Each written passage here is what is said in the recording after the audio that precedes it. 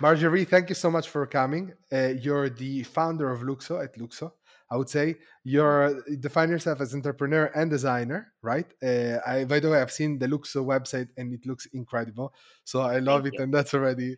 But yeah, please tell us a little bit about yourself. And just give us a little bit of a brief introduction to who you are, what Amazing. you're doing currently, and then we will take it from there. Amazing. Yeah, thank you, Ambria. Super happy to be in your podcast. Thank you for inviting me. So, yeah, as you said, I'm the founder of Luxo. I'm a Venezuelan born German. We operate our company Luxo. We are based, or the company that it's creating the Luxo network is based in Berlin. So, as am I and most of our team as well. And Berlin has basically become a little bit of like the blockchain capital of the world, in my opinion, or at least the European capital. And being here basically has informed a lot of how my career basically evolved.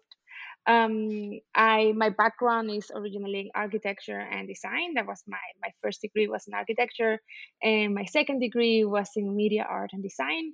And early in my career, I did my architecture license and I did the whole thing, and then I realized, as beautiful it is to study architecture, is not really profession that I want to practice, because I had a problem with the speed. It really takes years and years. You have to have a lot of Mm. patience to Yeah, you need execute to the qualify it, projects. right? You need to Yeah, qualify. You need to do, yeah. yes, and just the projects, it take years and years in order to something to materialize effectively. And I think, it's a wonderful profession and a wonderful training, because it really gives you this left brain, right brain kind of Yeah. balance. You have a lot of like similar training to an architect, to an engineer, and similar training to, let me mute my computer for a second, and similar training to just a traditional design training. So this gives you a lot of skills that you have, and you're not overwhelmed with complexity and large projects. So I think that's something that I really appreciate from my education. And that's when I decided, after I did my license in architecture, that I will move to Germany, and do something new. And I did this new master's in media art and design between Germany and the US. And I started working, doing a lot of like art direction and creative strategy, brand strategy, all of that kind of stuff. And in one point in time, me and my partner, around 2013, we started buying Bitcoin just for the fun of it, because we read this article about Canadian Vice House in Bitcoin, and I thought, like, somebody pays something with something that I don't know what it is. So I found it fascinating, and we got into the kind of like that early, in our opinion, early Bitcoin wave, and obviously we were fascinated by the technology. And then in 2015, when we were already living in Berlin, my partner started working for the Ethereum Foundation. Oh, So wow. he joined the Ethereum Foundation very early on, and then we kind of like became part of the epicenter of Community, what's yeah. going of the community, right? And at the beginning was a very, very early community. The meetups were very small, Yeah. barely to no women in there. Like, it was very interesting just to see it how it grew, and it took me a while to realize how big has become, um, after that point in time. And afterwards, during that time, I had a really good friend who offered me this amazing opportunity of building an innovation lab in house for a consultancy company, for Ernst and Young. And I was like, that sounds great, I can do that. The idea was to have kind of like a creative approach to business building. And through my work, I was doing a lot of work in Switzerland for like brand strategy and brand experience. And I thought, oh, this is great stuff, I can do it. And in my process of becoming basically a consultant for Ernst and Young and building this innovation lab, all of our clients who are like major Swiss and German corporations, they all wanted to do something with the blockchain. And my boss and everybody in our company, at least in the Berlin team, they were like, "Well, none of us know what it is, but you, Marjorie, you know what it is, so you take on those projects." So I was like, at that point in time, I didn't consider myself an expert at all, and I would have never claimed the right to do any of those projects. But it was a point in time. Obviously, I was dealing with the people that I knew that knew about blockchain. They were like really smart developers building the core of the technology. Obviously, for the job that I was required to do, I was very well qualified and I was very well, Yeah. able to take a point. But I was very, for me, it was very daunting. I will never have suggested I will do those. But then we did some very cool, implementations of blockchain technology, specifically of Ethereum, very early on. Around 2015, 2016, working with like pharmaceutical companies and automotive, and solving all of those problems that we know the blockchain can solve. So I did that, and in that point on time, also the IOTA Foundation became one of my clients at Ernst and Young.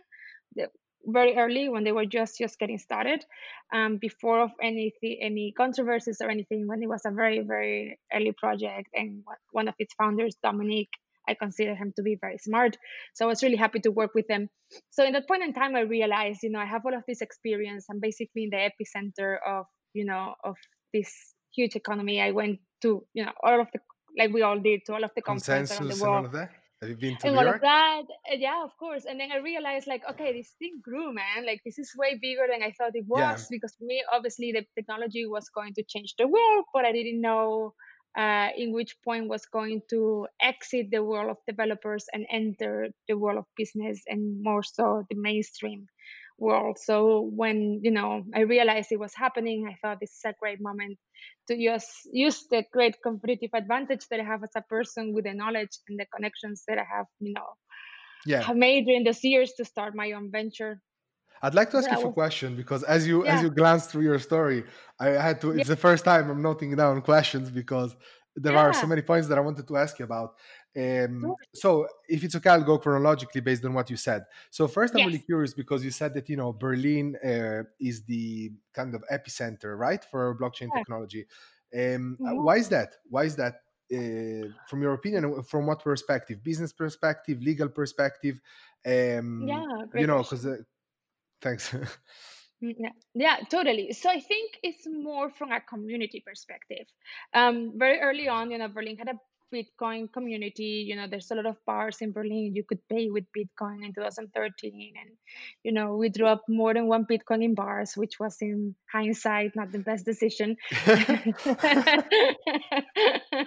But basically from the community, and also I think one of the things that really determined was when the Ethereum Foundation, obviously, is a Swiss foundation, but they opened offices all around Europe, and one of those offices was in Berlin. Yeah, So a big chunk of the blockchain, of the Ethereum development, happened in Berlin, and I think that really helped, kind of because like boost the community locally. which makes sense because the other question I was going to ask you in 2015, if you wanted to buy Bitcoin, maybe you had some software already and exchanges like Coinbase. I'm not sure, to be honest, when it was established, but I remember Yeah, listening about hearing about the blockchain and the cryptocurrencies around 2000, maybe 13, 14, because of all of the dark web, Silk Road and all of that. And I remember looking at Bitcoin.com, and I couldn't find a place where to buy them. Right, I didn't start to go in forum, but so one of my questions was actually, where would you buy them? In 2015, because you yeah, great were a question. fairly adopter, a Yeah, fairly early adopter. So yeah. So obviously, wait, I have to walk down memory lane. I think, I mean, we were using Poloniex. I will have to think where we bought our first bitcoins. We also mined a few oh wow, very early on, burned more than one computer attempting to do that. It was a very it short-lived paid off, enterprise. no? It was a little bit. Sort I of. mean, it was a very short-lived enterprise, I can tell you. I mean, it was not 2010, right? So it was already a bit later. But yeah, I mean, we did a bunch of in Poloniex, and then I think we bought like in some German website. I will have to remember. I haven't bought a Bitcoin in a very long time, and I haven't traded in a very long time. You're Um, Ethereum, hardcore on Ethereum now, or yeah, you're I just love developing Bitcoins. product? No, I Yeah, just I just love Bitcoin, but I don't have the necessity, I think, to put more capital in than I the understand. initial one that was put in, I guess. And of course, I use like Red Wallet for like daily stuff and things Yeah, like that. But I will have to go back to you on that one. Where did we build the first one? I don't remember. No, it was more, to be honest with you, it was Yeah. more of it was more of a note than a question, because I think a lot of Mm. people didn't know where to buy. So you Yeah. must have been very much an insider, to this world, Yeah. because many Yeah. people just didn't know where to go, to buy them. Where to get Uh, started? Yeah. Yeah, mm, it's true. It is very I think even still today, some people like you just tell them you have to buy Ether and they're like, where do I start? Like Yeah, I have it's I have other still questions about this, because I think, being an early adopter, I yeah. wanted to ask you, how you felt about, when the bubble became huge, when the price surged, and you saw probably a lot of stakeholder getting into it for quick money. Whether, how you felt about it. Were you irritated to see this surge of interest, not because of the potential of the technology, but just because of a quick gain, or Mm. which I suspect is going to be the case? Uh, but how was Berlin during the time? How was the community you're a part of? How did the community react? Does this have to do anything with the cultural currency, this concept that you have on promoting subcultures? So, Mm. but before that, I wanted to ask you one thing. um, I've seen from your LinkedIn profile that your university is called Bauhaus, or has something to do with the Bauhaus movement. Was that Bauhaus, yeah. Yeah, was that is that something to do with the original German school of design? Yes, it Yeah. Oh, does. It wow. does. It does. It's very very funny that in German you say das Bauhaus kommt aus Weimar. So the Bauhaus comes from Weimar.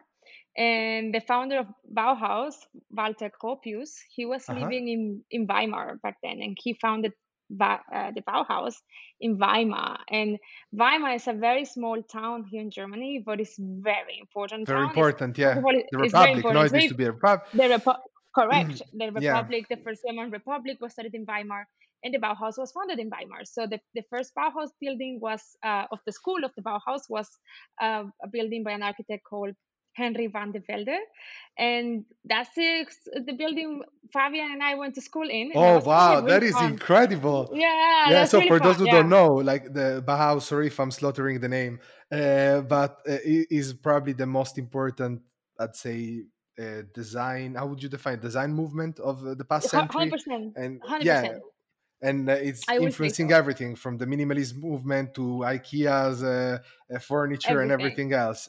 Color selection, everything, apps, UX. I think is hugely so user experience is hundred hugely influenced percent, by that, and so that's what hundred I found percent. interesting, right? Because you said that you've established and managed EY's innovation lab, and it's interesting because from what I understand, you don't have a technical background, which means that you approach it from a problem-solving designer perspective rather than a technical one, which must Right. produce quite like interesting outcome, right? Because user I hope so. adoption probably is become. I mean, you're focused more on user adoption, I would say, than on the technical Yeah, problem, right? 100%. I think obviously there are people far better qualified than I to solve technical issues, but I think what I bring to our company and to the work that we do, and I think kind of like the advantage that I have through my education, is that I always think about how can we do things better, and kind of like that very iterative architectural approach to solving problems, like a designs mentality. Yeah, We know it's popular now with design thinking and stuff like that, of and course. there's a lot of like architects in different roles in life. But yeah, definitely, I think for me at the end of the day, it's about making things that are either really beautiful and really easy to use, Yeah, or that you don't even notice that you're using. So I think which it's is either which is great, because I think that that's yeah. what blockchain needs. Because I Yes. think the difference between a successful, customer facing company in the blockchain space, for example, one of our clients, in the day to day as a lawyer, which is eToro, is very successful. I know that Mm, they also provide for financial yeah. services, but they also have the more DLT and crypto branch here in Gibraltar. Right. And I think, like, companies that are bridging the gap between areas which are hard to get into, and allow customer to become a part of it. That's, I think, Totally. the secret sauce. It's not secret, but to success. It And I is. think that blockchain is Totally. very, as you said, it's quite novel. So people that really know about it usually are very technical and focus on very technical solution and aspect of it. And I'm working in it from a legal perspective, and sometimes I lose myself when I'm trying to understand what is the benefit, which I'm sure is huge, from a Yeah. technical perspective, but I Right. struggle to understand from a user point of view what would the Mm, benefit be in practical terms. So I think 100%. it's very interesting. But going back now, to there is the bubble. Sorry if I'm jumping a bit around. It's more of a Don't free worry. conversation, I said. So we spoke about the bubble in 2017, 18, I would say, and how was Berlin during the time? How has it changed? For example, how is it now?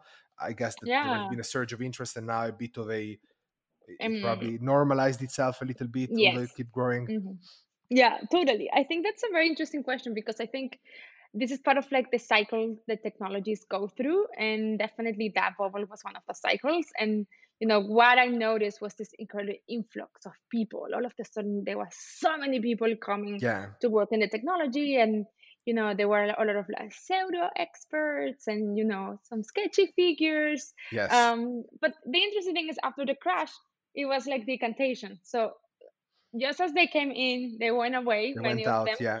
they went out, and I think it's part of the cycle. I think, I mean, in our obviously it's fun. Like trading is fun, right? Who doesn't like making money? Like it is Of fun, right? course. And I think it's one of those things that people get attracted to, and it makes the news. It's the highlights. Oh my God, guy makes one Yeah, the billion dollars. dream. Like paid $1 for 1,000 Bitcoin. Now is a millionaire. He Like, lost the keys and now he's looking at trash. Like, now he's okay, looking. Yes. so we all know the stories, right? So obviously that is very seductive, right? And I think it's very similar to those times, where people were finding oil in the Americas, or when Yeah. Getty was getting the oil out of Kuwait, like this crazy search of The money, El almost like Dorado sort of race to El Dorado. exactly, Yeah. exactly, right? It's like this, you find a money printing machine, right? Basically, and that's Yeah. what people felt with Bitcoin and crypto in general. So I think a lot of people came in with like not the best intentions, but it's part of the market. And in my view, in my personal opinion, I think I think what is the important part is talk about that technology, and the trading assets and the cryptocurrencies. It's like a consequence, which can be really fun, but the technology is a very strong and solid part of it. And I think eventually we will have succeeded pretty much making the blockchain accessible for everyone, empowering a bunch of businesses and new business models. Is the point when people are not talking so much about crypto anymore. So I think there's going to be a balance between the technology becoming really successful and the conversations around crypto Yeah. becoming less and less I interesting, completely I agree guess. with you. I Hmm. think personally that the most remarkable aspect of this whole industry fintech is the fact that up to now you could command C, command V, or control C, control V, and just copy data. So digital data Yeah, lacked a story, lacked an identity. But now, through the use of distributed ledger technology, what you have is effectively, I think, real digital assets, which also is one of the product that Luxo or Laxo. How do you? mhm. What's the correct pronunciation? Either Either. or. You can Okay. say Luxo if you're more Latin. You can say Luxo if you're more Anglo-Saxonian. They're Anglo-Saxon. all correct in There, my in I my work in life. the UK and I'm Italian. I'm like in the middle. I'm struggling. What do I say? Sound like me. It What do you depends on say? who I'm talking. Look, I say Luxo, but I also say Laxo. Luxo. If I'm talking to my mom, I will say Luxo. But So, if you want to sound sophisticated, you say but if Laxo. I want to pitch to an American VC, I will say Let's call it Luxo. Laxo then.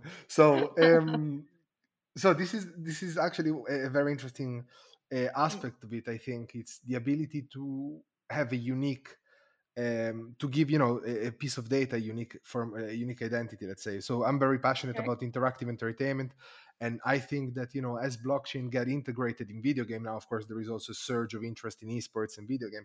I think it would be Totally. very interesting to see value going back to players, because right now you spend time and you spend money and effort, and the player really most of the time doesn't get much in return apart from being entertained, um, Totally. which is already a form of return. I'm not criticizing the Yeah. companies, but it would be great if in addition to that you could, for example, in a role play game, have the ability to transfer your item to someone else. I know that there is a problem with transferring item from a money laundering perspective. There are some video games where you can do that, for example, Counter Strike was one of them, Fortnite as well, but with the coin There were some, Mm. scandals, but I think again, Bitcoin can very much solve that. And I think the fintech industry provides for amazing solution in terms of KYC and AML, and actually Yeah. again, Laxo has a product with the universal public profile. You could kind of track it. And if you, and I know that some are critical of that, but if you look at Chainalysis or other instrument like that, you could verify that the funds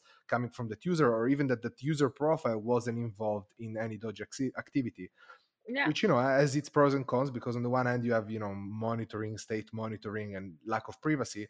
On the other, you can address some conflict. So what is your opinion on this, especially with respect to the universal public profile that Laxo Profile. offer, which from what I understand is Yeah. basically a digital badge which is associated with an individual or with a company, Correct. right? Correct. What So are the our benefits? And please. Yes, definitely. Yes, a great question. So, the universal public profiles comes from the need of, okay, so as you said, the blockchain allows us for create digital uniqueness, right? For the first time. Yeah. And that digital uniqueness can have, history, you can have metadata, you can have provenance, you can have all kind of information around it.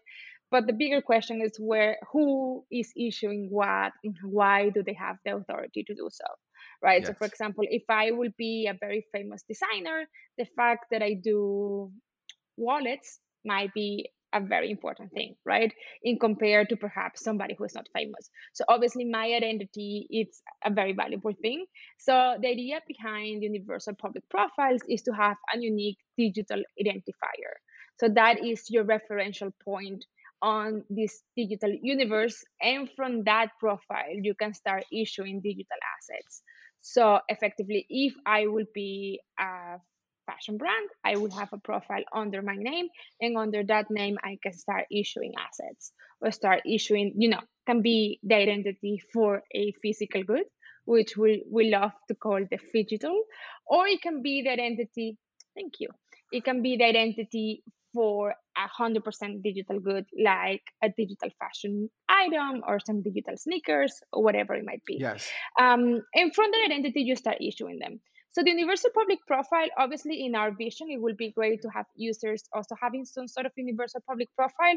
Obviously, we enter there in a bit of a complex territory when it comes to, you know, data protections and things like that. Yes. So, we are working on it, and we want to have a version of an universal public profile for a user from where they can basically access and own things, with their blockchain identity.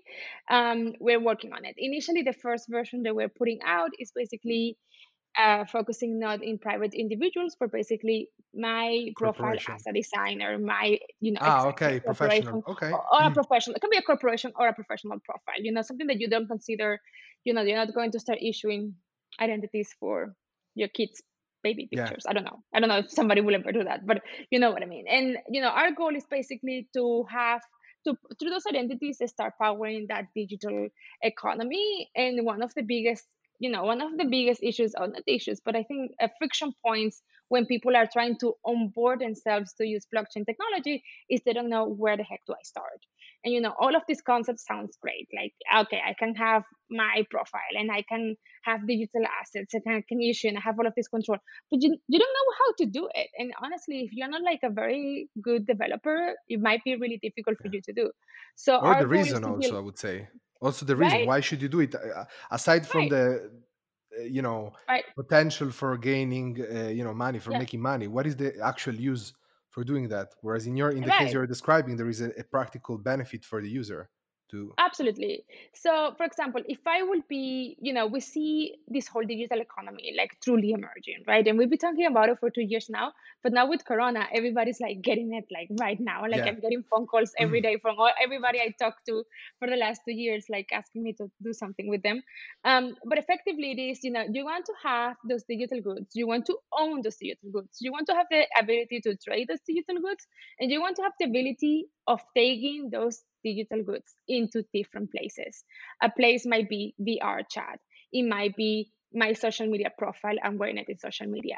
It might be in Fortnite or it might be in Animal Crossing. But at the end of the day, Yeah. I own the asset. I take the asset whatever I want. Yeah. And that's kind of like the kind of like the thing that we think is incredibly important when we're talking about a true real digital economy, Yeah, right? also Like for this intellectual property, it would be great 100%. for a license, right? Because then Mm-hmm. it means that, like, from, let's say, the equivalent of iTunes, to buy movies and songs. I mean, Right. now that there are services, ownership of I don't know, creative material is less and less, I think, common. It's more of a software as a service, or Yeah. I mean, media as a service, I would say, more Yeah. than actually ownership. But it's interesting to be able to tokenize licenses, so that I can sell to 100%. you a software, and it doesn't have to be managed directly by the by the licensor, but also licensee can basically sell between themselves the permission and create a 100%. secondary market. Yeah, that's really interesting. 100%. And I think the best way to prove your intellectual property is to put them in public, right? So if it's registered on the blockchain where everybody can verify it and it's Yeah, timestamped, is the best way, right? Like there's no doubt, and avoidance of all doubt have been achieved yeah, by making it public. And I think this is a practice that is common, within like in Switzerland, within the luxury, jewelry, watch manufacturers, all of these guys, they go and register their designs with the notary.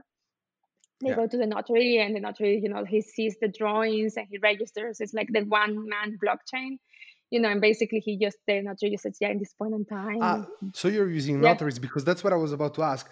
The yeah, problem, of course, of using blockchain by uploading information is that the defect is not the blockchain, but the person uploading the information. That's where right, that's where you can introduce inaccuracies, right? So in yeah. Switzerland, you're using notaries to But certify to basically insert information on the blockchain. That's how it works. well, no, no, they do. Ah, That's how it's been done historically. Even though it would be great, they ah, could just now the Swiss can make like their own little notary blockchain, or but you could still they could be like yeah. little oracles, right? They could be the notaries, could be possibly they could be the Certify oracle. the uploading of the information. Right, Yeah, that could be right. interesting. That could be interesting, but but in this case, if you have the profile, if you have, let's say, Bulgari, they have this very enigmatic Yeah, snake, thing that for sure was registering in Switzerland somewhere by the notary. You could potentially say if Bulgari has their own blockchain profile, they can make the registration themselves on chain. They don't need the notary anymore, right? yeah. Because if they have their own profile and they have basically a dashboard where they can click through and publish, um, and maybe make effectively the registration, then they don't need a notary anymore. But yeah, definitely, those are those kind of things where you see, okay, the all world practices are very similar to something that we could introduce right now using blockchain technology, and it's just way more effective than going to a notary. And As what nice about, those guys might be. so that's the benefit, and you mentioned, of course, data Uh, protection is one of the concerns, of this right. technology. Uh, I'll play devil's advocate, let's say, but Go ahead. when you hear about things like a digital identity, especially when you couple it with a blockchain that may, or with a distributed ledger technology, which maybe present immutability as one of the aspects, to increase trust, especially when it comes to identity. And then you couple it together with something like the social credit score in China, Mm, uh, that, in my opinion, becomes a bit scary, when you start to have mm. something which, so, everyone makes mistake, and when I was younger, I was definitely sillier than I'm Really? now. Yeah, yeah. So I would really, although I didn't have a problem with the law or anything like that, the moment that you start having camera everywhere that record every activity that you do since your age zero onward, and having that awarding you a credit score, that credit score going perhaps on a technology like blockchain where it's immutable, and Yeah. affecting your future, your ability to secure a loan, your ability to change your life around, that to me become a very Black Mirror sort of reality, and it's a Mm, reality mm, that I'm scared of. Is it something that you thought about, Lux? Or do you think you know ethical consideration within a design of a product could address that mm, satisfactorily? Do mm, you think there is need for regulation? What's your take on mm. that, if you have one? Well, yeah, yeah, no, that's very interesting. Obviously, our goal with Luxo is less. We're not occupying ourselves, let's say, with so much of like the very serious part of your identity. We see it more with your social identity almost, right? Like Yes, the identity you will use to collect digital sneakers, right? That's not the I see. same like your your ID issued passport by the or government, yeah, something like that, right? I think, I don't know. I mean, I guess in the European Union, everywhere they're doing it, but I mean, I know the Italians, you guys have that very funky ID that looks like from 300 years ago. It's really pretty. But in Germany, we have now these new cards, and the card yeah, comes with an online login, and it's very it's, you feel that it's almost like one step behind, like it's very close to becoming an almost on-chain identity. It's pretty yeah, remarkable what you can do with that identity card. I mean, it's not, people are not talking too much about it for whatever reason, but you can do a lot. You can sign things online with that ID and stuff like that.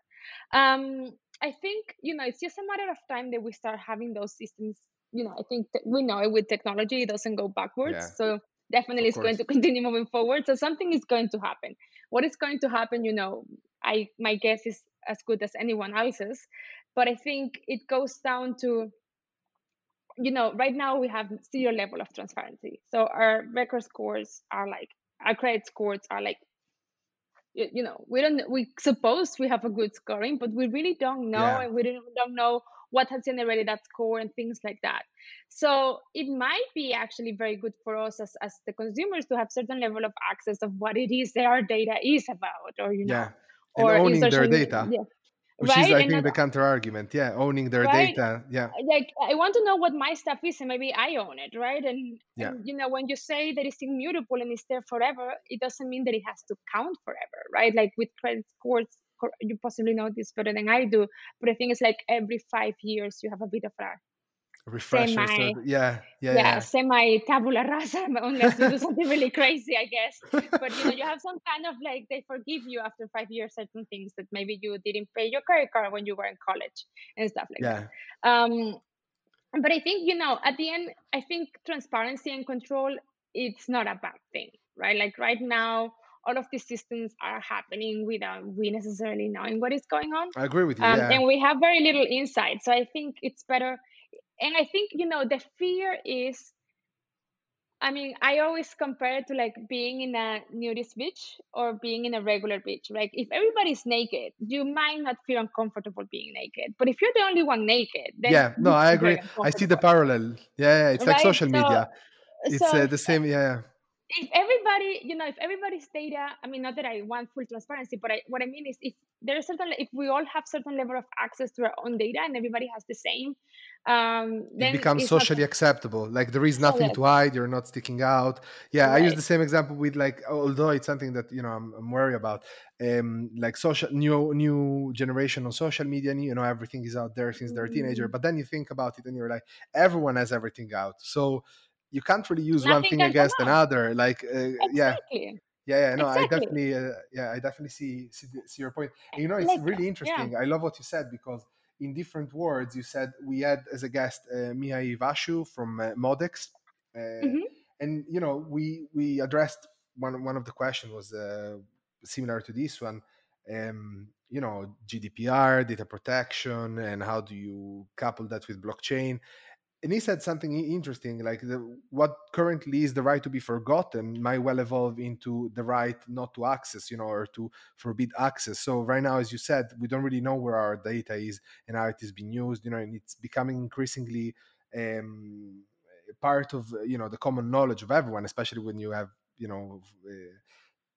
programs on Netflix like the Social Dilemma, I think, yeah, which I I was watched. And thinking, like, so it's becoming more and more part of the conversation of everyday life, and more of a concern, I would say. So I think blockchain has a lot of room in that, and I think it would be also good for us to be able to monetize our data and yeah. subcategorize it and provide it to brands for the research, because I don't Yeah. see it as a negative thing. Like providing Yeah. data with to corporation that produce services and goods really allows them to produce better services and goods. So it's Correct. not something negative. I think it's just it would be fair if the Yeah. user had some form of like was to benefit, which you can argue that user already benefited because they can access services for The free, like product. the Yeah. social, yeah, and better product. But it's a bit of a chicken and egg sort of twist. Totally. So I would like to, if it's okay for you, unless you want to add anything Sure. on this part, I would like to move on one thing that I'm really interested about, and it's Yeah. the cultural currencies. Yeah. So that part, it sounds very interesting to me. I'm very fascinated about subculture, and before being in Gibraltar, I was in London, and that's probably my favorite part about big cities like London, Berlin, is that whatever you're into, you will find your community and you will find the subculture. Yeah, So is that totally. a way to empower them by establishing small economies? How does it work? What was the idea behind it? Totally. So I think, we were, when Fabian and I, we were kind of like brainstorming about like the key principles that we see, or the three components you might need in order to power a blockchain economy around, digital goods, consumer goods. We think of as identities for people, identity for products, and obviously tokenization was, what tokens represent as an basically just a unit of measuring, right? It's just you're measuring something, quantifying something. So, we started making a lot of brainstorming around it. And obviously, Fabian, he proposed ERC20 back in 2015. And, we were talking, about his vision at the moment. When I was a consultant, I was talking to my clients about like ICOs and things like that. And they were like, the stuff is never going to happen. 2 years later, it happened everywhere, right? Boom. But, Yeah. we were thinking, boom. And then, we were talking about this, and, it wasn't necessarily the thought behind Fabian's, when he was doing ERC20, is that I'm going to power the ICO industry. It was like, I'm going to enable everybody to create a token that might represent whatever. And in that whatever, kind of like we stuck thinking like, okay, what you can tokenize that is not necessarily a financial instrument. And it can basically help you make tangible things that are right now quite untangible. So I think a lot of like the interactions that we do in the internet, and a lot of the things that are driving us in our social behavior is around the untangibles, right? And I think, Yes, I completely agree. getting a like from a specific person, or getting a heart, or getting, Yeah. whatever it might be, it has a meaning, right? So I think, how I always give the most simplified example of a cultural currency will be, you are a very young designer, you post a sketch of a design, and then you have somebody, well, Karl Lagerfeld has now passed, but you have somebody of the caliber of Karl Lagerfeld liking that post. That's a major cultural currency. Like, his like is a major cultural currency, Okay. and the fact that he gave that like, means something, right? Because obviously somebody like Lagerfeld, he was not liking random drawings on the internet for sure, and he was for sure very selective about the stuff that he liked from other designers. So that expressed that he, with all of his heritage and all of his knowledge, he approves what you just Yeah. did. So it's kind of like a seal of approval, just condensed into a little like. So, and that's basically, we see it like, oh, maybe giving likes is almost like you're minting a token. And, you have either the ability of minting an able amount of tokens, and the more tokens you mint for liking, the less valuable your likes are. But if you mint very few likes and you're giving away, those likes have a very high value in this cultural currency world. So what we want to do is basically is make tangible and measure things, communities. We call it the connective tissue within communities, for something that might not be very tangible. So, for example, you could generate a community within, a token for a community within a group, or specific, certain amount of activities, or incentivize good behavior. If you go and clean this park in Berlin after Saturday night, you go Sunday morning, Yeah. and you will get these tokens that will represent free brunch at the Alton Hotel. I don't know, like, it can represent all kind of things, and you can start creating these gamifications and stuff like that. So basically, what we want to start is start thinking about very interesting, interactions that can be tokenized, that represent communities or belief systems or whatever it might be. And those things are just basically created by anyone in whatever case, and they're not necessarily financial instruments. Because I think one of the stuff that is a bit almost unfortunate in the blockchain world right now is that everything became a financial instrument. Yes. And then all of a sudden, it's like we all need to have 17 lawyers in 20 No, different that's a good countries. thing. Well, it's a good thing. Yeah. Hey, I come to like lawyers now. I'm like, I'm oh my God. kidding. Like, every time I get one more lawyer, I'm like, am I one step closer to Inferno? But actually, actually, they're pretty nice people, and I'm thankful to come with them. They know stuff that I don't know, so it's all good. But you know what I mean? So it is I in know a what you mean. way Yeah. I think there is an opportunity to, use blockchain technology to materialize and to Different signalize. use cases. Yeah, different use cases. It's so important. We're doing the Totally. same now with the podcast. What you said makes perfect sense. We've had incredible guests. We Yeah. really like, for the size of the podcast that we are, video podcast, we've had like really, really good guests. All of them, most of them, I would argue, you know, although they're very interesting, their product revolves around financial services. So that's why we started to branch out, and we want to learn more about other use cases. We've interviewed David Proenza, which is the CEO of Food Chain, and they're Oh, using blockchain together with other technology like Internet of Things, machine learning, AI, to empower agriculture and production and vertical farming. That was super interesting. This episode we're recording with you, it's again super interesting. Last week we had Mark Johnson, and he was talking about the environment economy and the use of blockchain, track carbon credit, which you could say that it's a financial instrument, but not really, because it's more about allowing companies, to be accountable and to demonstrate that. Like he was talking about a project he used to be involved with, where they artificially inserted, artificial DNA strings within fuel in bunkering operation to make sure that the fuel, and it was all on the blockchain, to make sure that the fuel was coming from legitimate sources. So there are a lot of use cases of the technology which are so interesting. interesting. But as you say rightly, first of all, everyone assumes that blockchain is only relevant to cryptocurrencies or Bitcoin, as soon as you say. Mm, And I think that takes away from the real potential of the technology, because that automatically means that creators, people which are not part of the financial industry, might automatically discard blockchain for the time being, because they think that it right. is not relevant to them, where actually they could Yeah. benefit tremendously of that, exactly because of what you said, at least in my Right. opinion. Yeah. Totally. A painter, Yeah. someone, a designer, an illustrator, someone that create work and can tokenize it, and instead of just sending a copy of it, can send a blockchain based copy of that painting or illustration, which is pegged to this blockchain proof. Like that could be very, very valuable Totally. for the customer, because he knows that he has a unique piece, and it's just incredible. Yeah, and I think there needs to be more awareness about the possible, about this concept. Yeah. Totally. And listen, I do say, right now there's this big hype around DeFi, even though most of Yes. the so-called DeFi projects, they're Are just like not very, DeFi. they're not DeFi, and they're just very Yeah. opportunistic.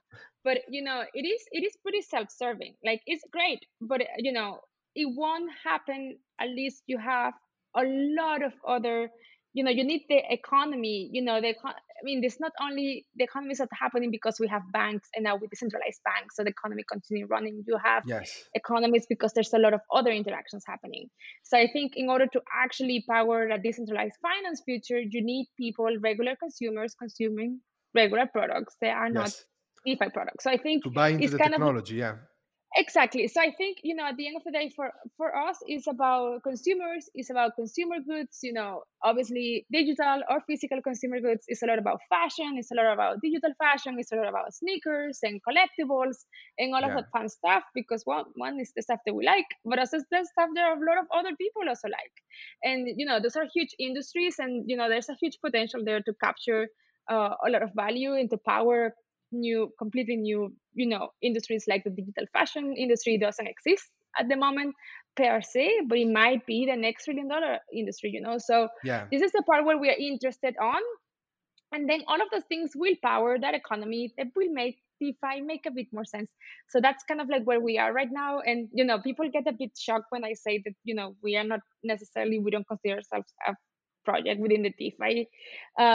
universe. Yeah. People get very confused, and it's like, well, why is it confusing? Like our focus is very clear. You know, Obviously we are interested in the current blockchain crowd, in the current blockchain user, but I'm way more interested in all of those people who are not users at the moment. Yeah. So those That are the no, that guys. makes perfect sense. That's And what the about, ones we want to convert.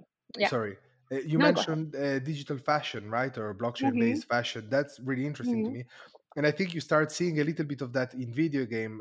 For example, I think. What was it, Burberry, that made some skins for League Yeah. of Legends, right? Against, Like yeah, so, and Louis Vuitton as well. Louis Yeah. Vuitton. Sorry, yeah, not Burberry. You're right. Sorry, it's Yeah. Louis Vuitton. And also I think another brand, or I remember. some designer designed an augmented reality based wedding dress that sold for like 10,000, which was basically an augmented reality filter. So it is starting, I think. But you said that you're looking into Yeah. that. What is the potential for that? So it's collectible, like shoes, like Jordans on the Yeah. blockchain with certificate. That's the Correct. kind of application. That's the kind of application we're looking into. And, as I was saying before, it's about the ability of taking those assets into different places. So Yeah. effectively, we have like 100% digital fashion designers who don't design clothes for the real world. Right now there's a few places where you can take them. You could take into Samsar and like VR chat and stuff. You Yes. can't really take it into any of the major games because they have like these closed silos. But eventually, we do see a future where they might have to open those silos, or we will have like really good games with open worlds. So you will be able to take those assets everywhere. So Or it goes augmented one reality. or No, augmented like you'll be reality, able to right? wear a customization and Exactly. share it with user. Yeah. Exactly. So, basically I can wear something in augmented reality and you see it through your glasses, you see what I'm wearing and the other way around. So, Yes. we see that economy emerging. We see, it's the first time the fashion industry can actually grow exponentially. There is an immense amount of like creativity and people creating those assets that at this point still have no purpose, Yeah. because they don't know how to issue a digital collectible because they are not crypto people. And if you don't sell it as a crypto asset, if it's not a blockchain unique identity, there's zero to, there's no value into it. It's just Yes. a gimmick. It's either you wearing it in a picture, but it's not a real good that you're owning. And by making them into, tokenized, like people like to call them, digitized, blockchainified products, you can really own them and take them into They different become real. places They become and like a become real real. asset. Yeah, even It's if a real asset. and especially ones that this is something I'm really passionate about, Yeah, augmented reality, since a number of years, and it's going to be the next interface. So we're not going to look at things through screen anymore. We're going to basically have a mixed reality sort of. So at 100%. that stage, how will you really distinguish between real and not real? Well, I think that the real will be scarce, will be unique, will have characteristics which are intrinsic to that item. And with the blockchain technology, can with the DLT, you can get closer to that result. Of course, maybe Yeah, you will lack totally. physicality, but again, augmented reality is not only visual stimulation; it can be also tactile. So if we will be wearing gloves that will simulate tact, at the end of the day, we're perceiving reality through our senses. If you're able to Totally. affect those senses, then digital item could very well be perceived as real, which again, Yeah. it's this dichotomy Yeah. between scary and exciting. I'm more on the exciting I'm also in the campus. very exciting place. Me too. But I do get every now and then some person freaking out on me, and I'm like, but wait, this is great. I had a meeting the other day, and this guy told me, I told him, like, hey, like holy cows make the best burgers. It's just a matter of time. The Apple is going to kill the iPhone for something better. Of course, And yeah. he told me, oh no, we are going to always have iPhones. And I was like, well, that's No, the most stupid statement a person have ever look made at in the Elon history of Musk with time. Neuralink. He's You already like, just look at, they just did it yeah, historically. I mean, you're saying that's completely stupid, but a lot of people might think that. A lot of people think, hey, we're going to have iPhone forever. The answer is no, you won't have an iPhone yeah, forever. I agree. Just like computers are not the size of whole rooms, thankfully, anymore. It's just part of the Yeah, process. So I think, and definitely I think, the I do agree with you that the haptic is super important. But honestly, like, we're not going through life touching people. Like, we don't go like, oh, great coat. especially now. You don't touch anyone, so you just see it, Oops. you saw it, and voila.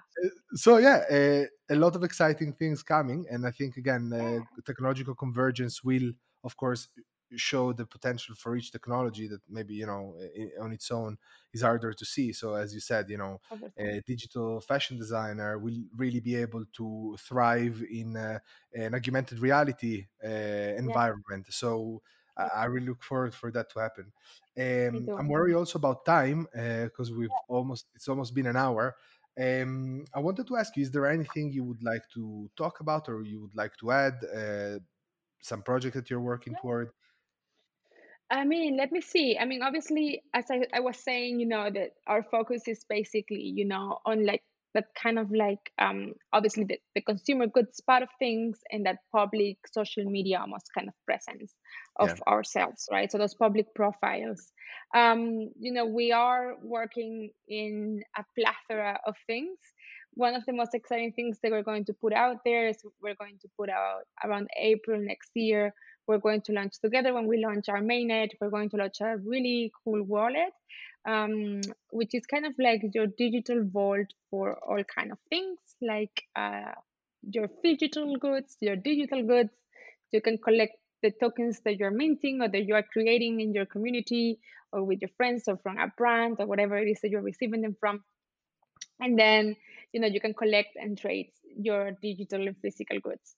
So it's kind of like it's our version of, a digital crypto based collectible asset vault. Okay. Let's say they were The going to crypto put out the kitties, Laxus, I mean, the wallet. yeah, yeah, hopefully, we want to have more like all of those cool assets, like all of these digital fashion designers who are working with digital artists and all of that stuff, and also some of the brands who will start issuing digital certificates for a physical good. So you will Wow. also have your digitals in the wallet. And it will be kind of like a place where you just flex all of the stuff that you own and you trade and you see how they increase or decrease in value. And yeah, there's a lot of stuff we're working on. We do have a very extensive advisory board within crypto and the fashion world, and I've we are seen it. Incredible. working. You have Yeah, Nike, Chanel, Burberry. yeah, we're very Yeah, proud. it's very Yeah. impressive. Yeah, we are going to announce a very important advisor very soon, with whom we're going to make like a very exciting collaboration. And I think that's going to be the best kind of like demonstration of what blockchain can do and the convergence of all of those concepts that we love around the cultural currency and digitizing goods and the universal profile being kind of materialized and why it's so important to have it. So this new advisor that we're going to announce hopefully in January, he's kind of like now moving towards this new. Oh, sorry. Sorry. Um, he basically is moving to the next stage of his career, and Luxo is part of that next stage. So it's going to be like a very big announcement. I think people are going to be super impressed Wow, by I that. look So forward to it. I started to follow yeah, the company and everything, so yeah, uh, thank you. I really look forward to that. Um, so thank you so much for coming. Apologies for the technical issues. Probably the No conversation would have problem. continued a little bit more if it wasn't for this. But I really hope maybe to have you on again, especially after this Yeah. announcement that I'll be waiting for, like look at the horizon to see that. And thank you so much for coming on Blockchain Rock. It's been a great episode, an extremely interesting episode. So yeah, on behalf, of the staff at Blockchain Rock, let's say, thank you so much for coming, Marjorie. It was really, really nice. Well, thank you, Omri. I think, listen, don't sweat it because of the technical issues. It wouldn't be 2020 if something weird doesn't happen. So it's just part of the ethos of the time we are living. So all good. It was absolutely wonderful talking to you. I could have talked for 2 more hours. But yeah, Same. Yeah. definitely we stay in touch. Thank you so much for inviting me. And don't be a stranger I anytime. want, You I have my want. email. Thank you so much for coming. I think your Of project course. is really exciting. I think, as you mentioned, the board and like the people that are involved in your project, that in itself is evidence of how solid your offering is and how serious you are. And I really look forward to see, you know, Laxo growing as a company and increasing its offering. I really look forward to that. Thank you so much, Thank Marjorie. you. Thank Thank you. you. Bye, everyone.